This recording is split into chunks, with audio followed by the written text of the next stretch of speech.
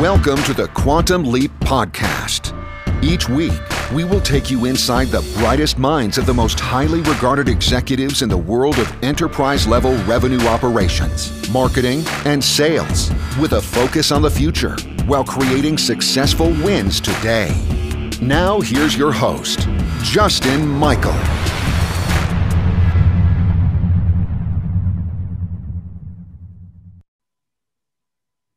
Welcome back to Vendor Neutral in the Neutral Zone, Quantum Leap. I'm Justin Michael, your intrepid host, and I'm joined by Tamara Schenk, who is a thought leader and enablement expert. And we want to talk about the future of technology, enablement, and humanizing these processes in an AI world. Welcome to the show, Tamara.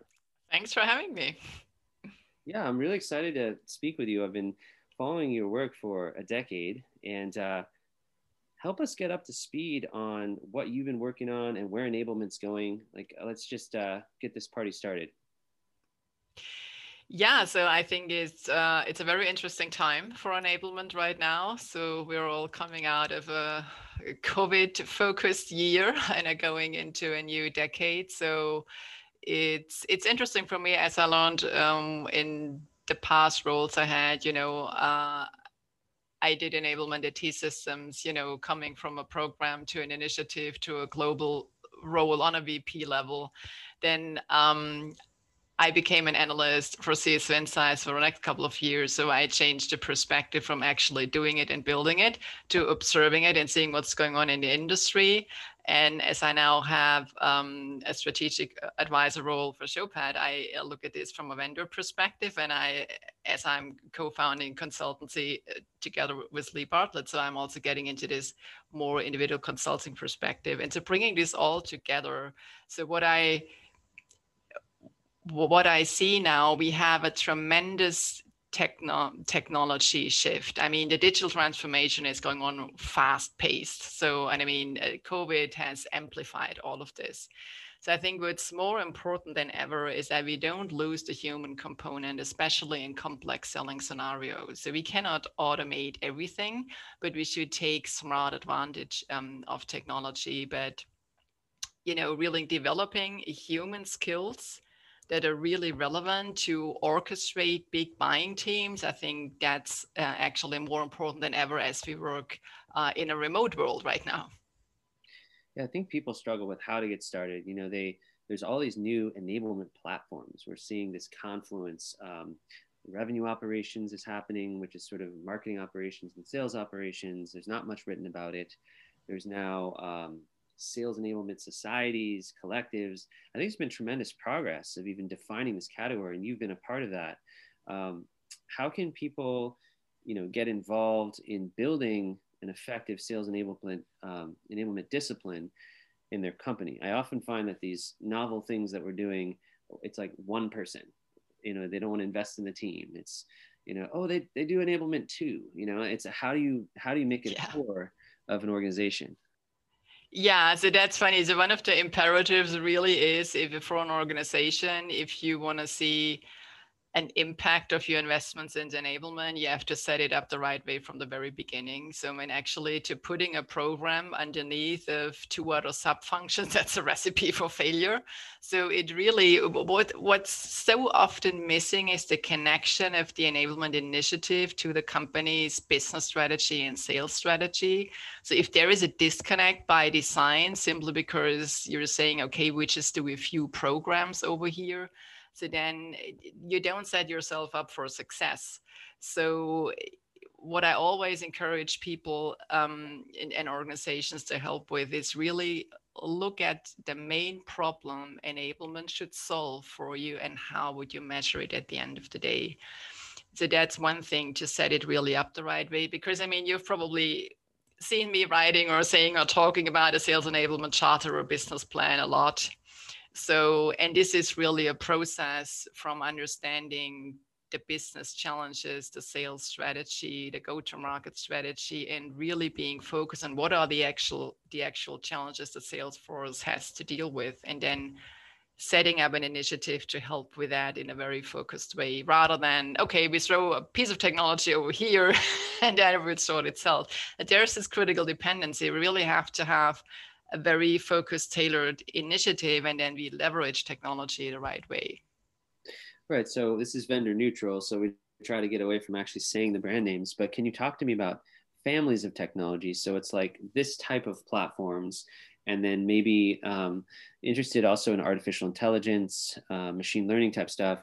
But the beauty of this episode is really to talk about how, you know, ineffective all that tooling is if you don't nail the human to human components. So I kind of want to approach both.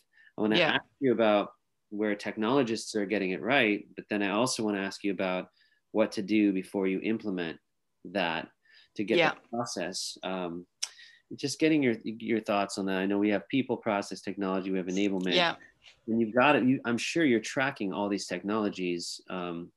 It's kind of a multifaceted question, but I just want to listen to you. Okay, where do we start with this? So what I experienced, especially over the last couple of months, is that organizations have invested in really, really smart technology platforms, but they don't use it the right way.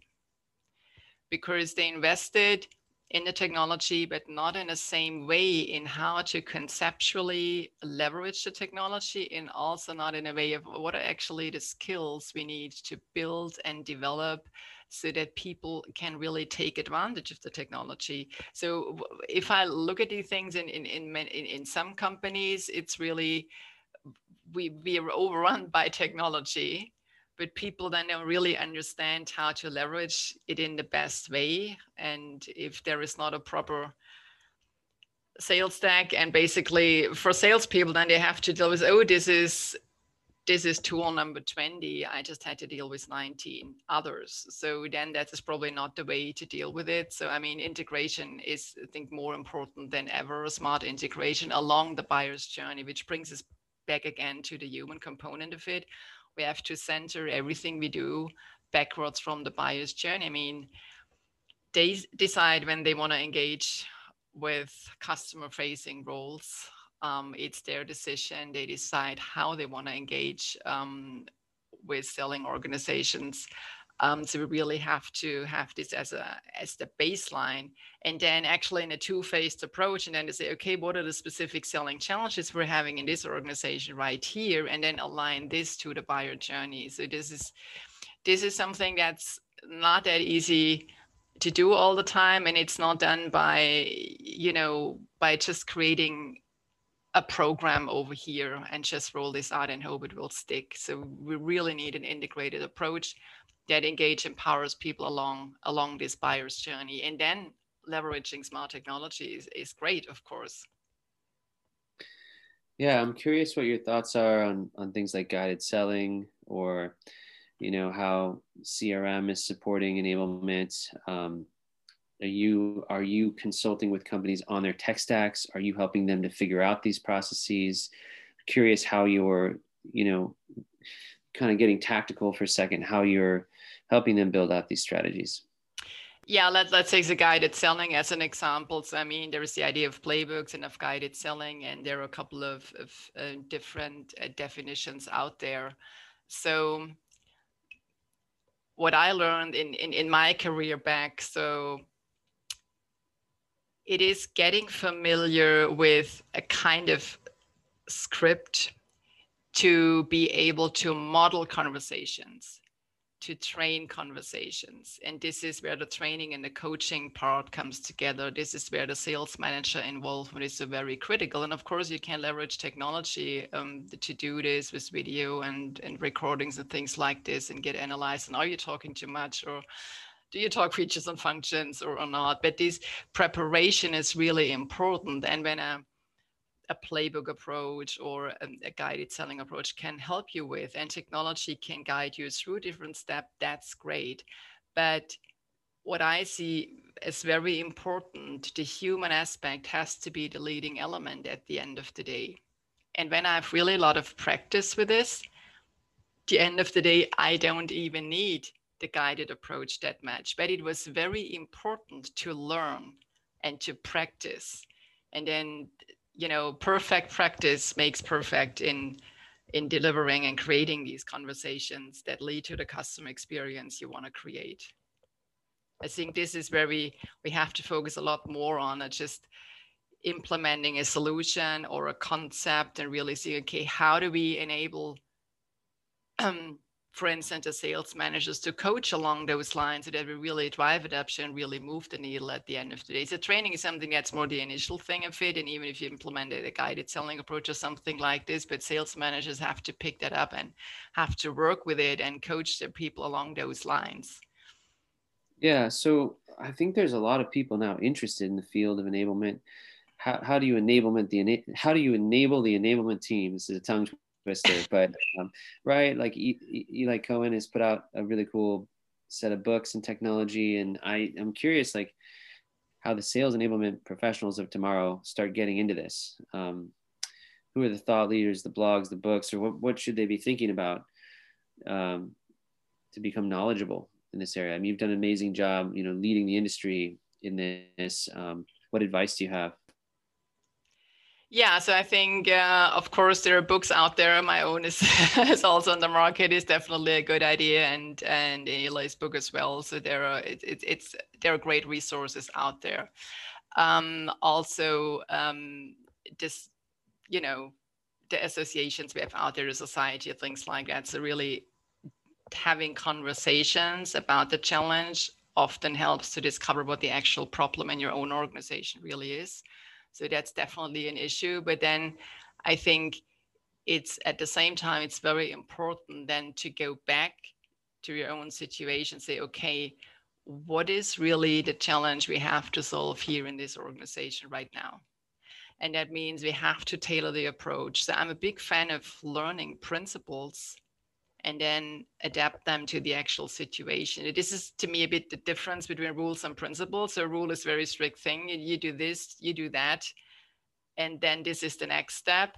But a principle is more really understanding the why. Why are we doing this? Why do I need a business plan for enablement? Why do I need to make sure that I meet my stakeholders' expectations, that I impact their KPIs in a positive way? Why I need to make sure that this is happening?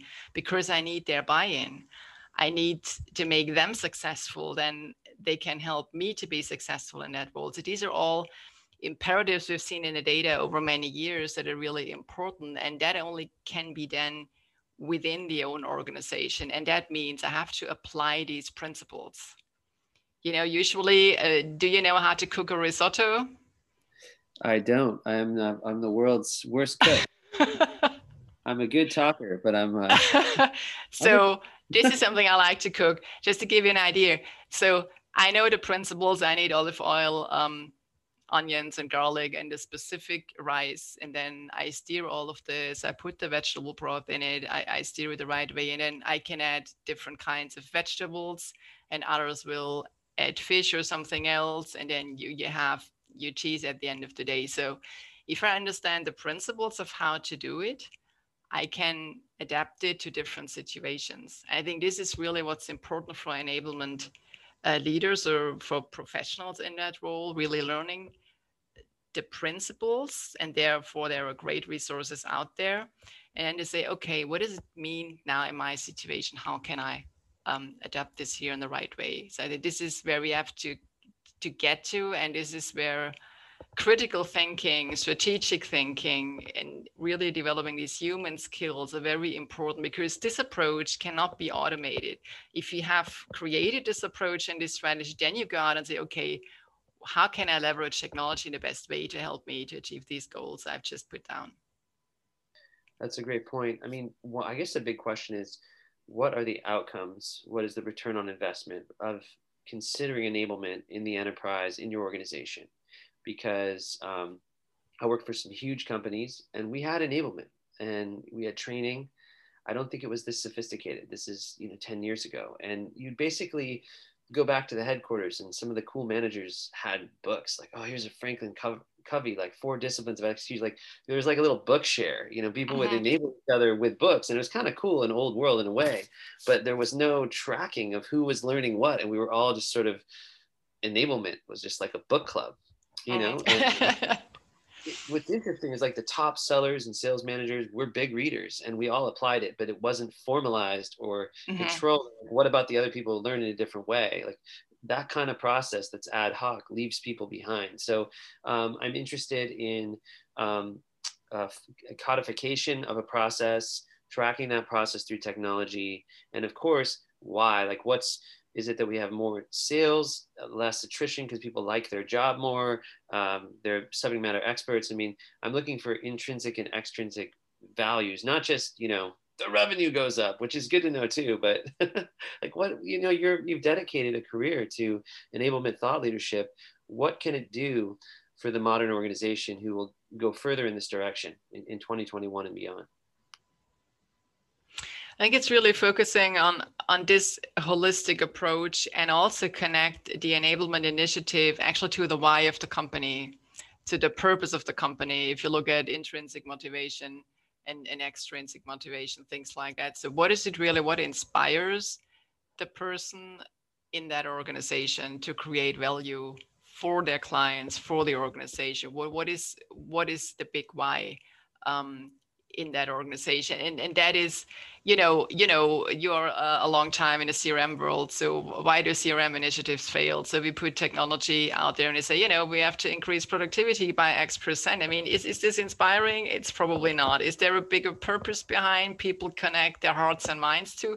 Probably not. But if we say we want to create, an amazing experience for our buyers by using this product or applying what we deliver, applying our services, that creates a very different why, this bigger story, and connecting the initiative to that and helping people to work on that purpose, on that why, so that connects people a lot better and also helps in terms of retention. And then of course, at the end of the day, you look at revenue numbers, you also look at customer experience. And I think they will become more and more important because the customer experience at the end of the day leads to revenue, to ongoing revenue and profit. So I think really focusing on what makes that difference, how can we create as customer facing professionals the best experience, the best buying experience, I think that should really be a key focus. And I think it will become even more important.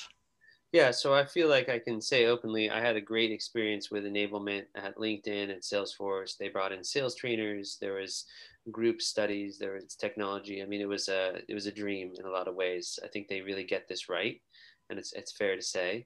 And it was fun. I asked about it like in the interview, like, what's the enablement? Like, you're gonna have tons of enablement, And I just love the word because I was like, well, there's training and there's enablement.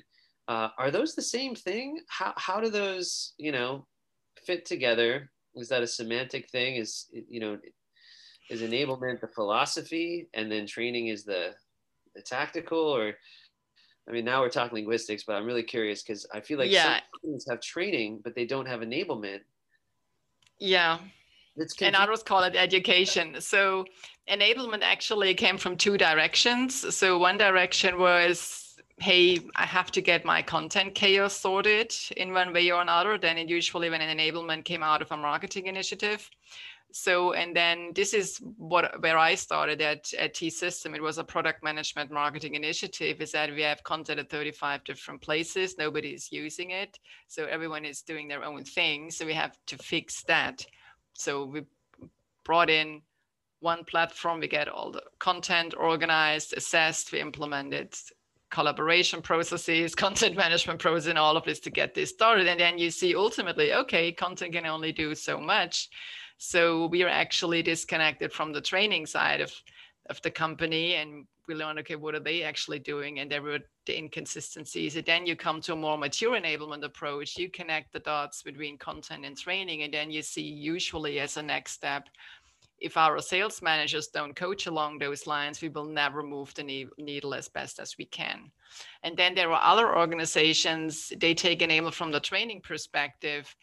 They come from a learning and development or corporate academy point of view, or have a sales training unit, and they rename that into enablement and come from that perspective. And then they will see that they have to get connected to the content side of things. So a holistic, more mature enablement discipline has content training and coaching integrated, but you don't start there. So you really have to go through the steps from whatever direction you're coming. That's how I would Yeah. see that. Yeah, so I mean, I think about a lot of the outcomes, like what are the goals of the organization, right? Maximizing shareholder value. Maybe it's net promoter score. Maybe it's really this age of the customer, where we can get closer to the customer. So if we can enable the revenue teams, they can, they can care more and they could serve the customer better, be more human, have more empathy. Um, how do we move from this environment where it's so metrics based? I mean, it's been a heck of a wake up call in COVID, because suddenly, reply rates have changed, the pipelines look wonky, like all the ways that the measurement worked has had to change. Quotas and territories are redrawn, and so um, it's probably going to have an impact on enablement. Can you talk about remote enablement and what the KPI should be now in the pandemic and with the surge of uh, forced technology transformation? Yeah, so I mean, measuring enablement impact has always been a really challenging discipline. So that's for sure, because there are so many different things that impact the results of a sales force at the end of the day. I mean, there are the buyers, there's the market, the industries, the environment, and you have a pandemic and you have a new crisis next morning. And then you have a lot of initiatives that are going on internally in an organization. So it's really hard to say this was the one initiative that led to this specific metric.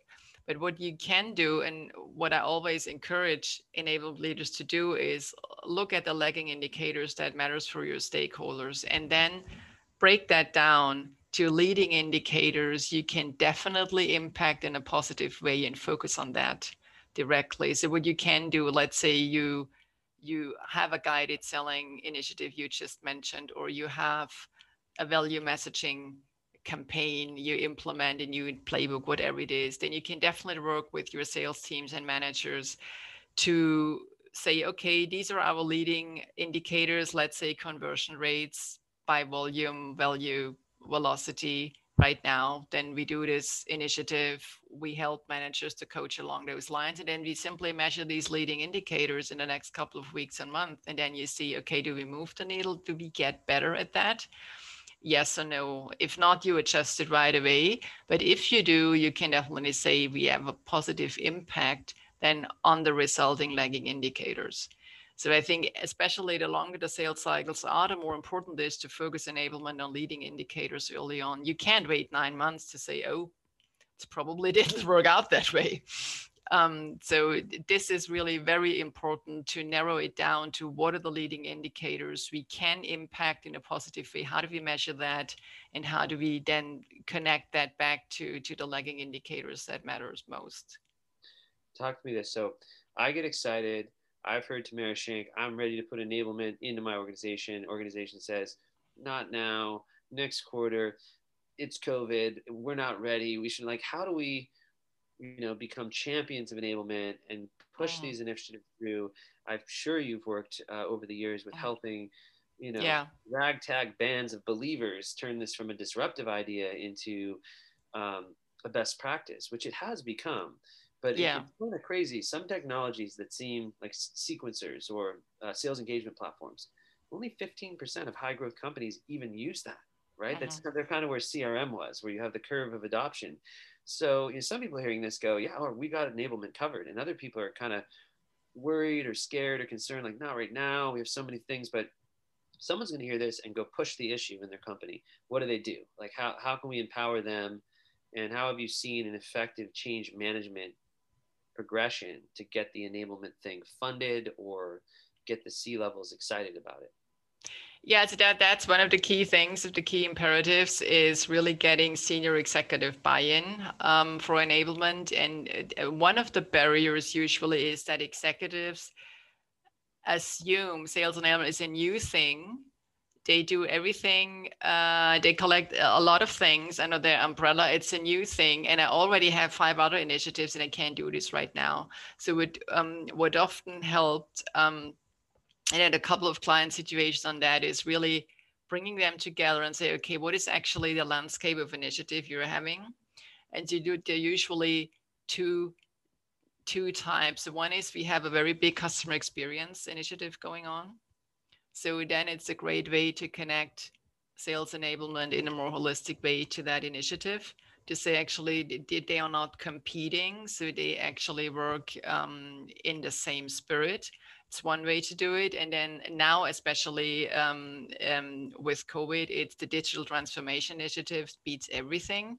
Then also here, I would focus on a strategic alignment to bring the enablement initiative into this overarching digital transformation initiative, because then enablement can become the engine to orchestrate everything in the sales space. When it comes to digital transformation, you can do it via this enablement engine. So again, it comes back to what are the real problems we want to solve here, and what initiatives do we have, and then really tailor the enablement engine in the right way and set it up the right way. And as we move toward the end of the episode, walk me through a case study if you can. Change the names to protect the innocent. So, like someone in the fintech, who have you worked with? Talk me through when this has worked. When you've, I'm not, I'm promoting like a use case or a case study. It could be one you champion. It could be one you're aware of, a before after picture. But just, yeah, I mean, we want to like, okay, that's great. Like, tell me a story about a company that did this and the before and after. You could have been involved or just read about it, or just trends. But I would really love to hear about the real world, like, how is this? Yeah, it's maybe just the one story. We work with an organization where the learning and development leader really had the bigger picture. I need this bigger enablement picture. I need a full-blown enablement initiative, but I can't get to this right now because my C-level thinks we have enough initiatives already. So how can we do this? And then we finally got to a bigger workshop where we had, the CEO, the CMO, and the sales leader and the enablement leader in the room. And the conversation we were having was about, what is enablement in the first place? What is the problem you want to solve? What is your top priority right now? And then we could have this conversation around, okay, enablement is actually orchestrating a lot of activities you're already having going on in your organization, but in different silos. So enablement is actually orchestrating all these things along the customer journey. It's not a new thing you put on top of it. It's an engine you use to orchestrate things that are probably not working so very well right now. So it actually connects very well to an initiative you've already going on. In that case, it was a bigger customer experience thing. So then we connected the dots between sales enablement and then to the customer experience side of things. And then it was a lot about getting the wrong assumption out of the way. What it is, it's something new, it has everything on top of things, and we make it more complicated than it already is. I mean, the opposite is the case, and it brings this orchestrating element of enablement into the place. So the main challenge of enablement leaders is to orchestrate across functions along the buyer journey, and actually working against the siloed culture that are already in there, but orchestrating along the buyer's journey. So once this mind shift has happened, then it was much easier to get this initiative started and set up the right way. I'd love to know, what are you most excited about in enablement this year? Because I want a silver lining. I want to get excited about things. There's a lot of, stress and dark storm clouds, a little silver linings playbook. And so actually helping enablement leaders to do all the right concepts and strategies and frameworks and all of this, but also to help them to grow personally, to really, upgrade their inner skills as well, not only upgrade other people's skills, but also upgrade their inner skills as well, really to grow with that role, to become the best version of themselves. And do you do that with e-learning and training? Do you do this within like I've seen a renaissance lately. Like I noticed that, LinkedIn acquired lynda.com, which is down the street here in Santa Barbara. And it's almost, prescient, it's clairvoyant, because now, because of C19, I've just felt like there's been an explosion of self-paced training courses. The universities like MIT, Harvard, Stanford are putting out all these extension programs. You go back to school, people have a little more time because they're not caught on trains, planes. How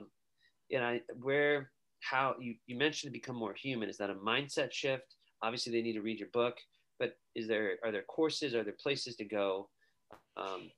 So I think in a few months I can tell a lot more about that and how to do it. But the mindset shift is a thing. It's more than just the mind. So if we have thought forms going on and belief systems that simply don't work for us, it's simple to say, it's just a mindset shift. You just have to think differently. I mean, if it was that simple, everyone would do it and you wouldn't have a challenge with it. So it's helpful to have some clearing work done and to really let the things go, and then also to build the energy and the energy frequency and the beliefs you really need to be excellent in that role. I love it. Well, this has been an amazing episode. How do people find you? And I know it's like, well, included in the episode, you have so many different roles and ways that you interface with the greater. Yeah, the best way is to go to LinkedIn, connect with me, and also to find me on Twitter. Awesome. Well, I guess the last thing I like to ask people, it's fun, is what's your favorite quote or inspirational, motivational saying? It helps me understand how people tick. Now, I guess some people don't have a favorite quote. So do you have a favorite saying or quote? It can be related or disrelated. It's just kind of fun. Two things. One is think advantage. Whatever comes, think advantage. The other one is I will greet this day with love in my heart. I love it. Thanks, Tamara. I really appreciate you being on the Quantum Leap. I'm going to go jump in my time Thanks machine. so much for having me. I would love to have you on again. Thanks for listening to the Quantum Leap podcast. Be sure to visit vendorneutral.com, where you can access the show notes, discover many valuable free resources, and subscribe to the podcast.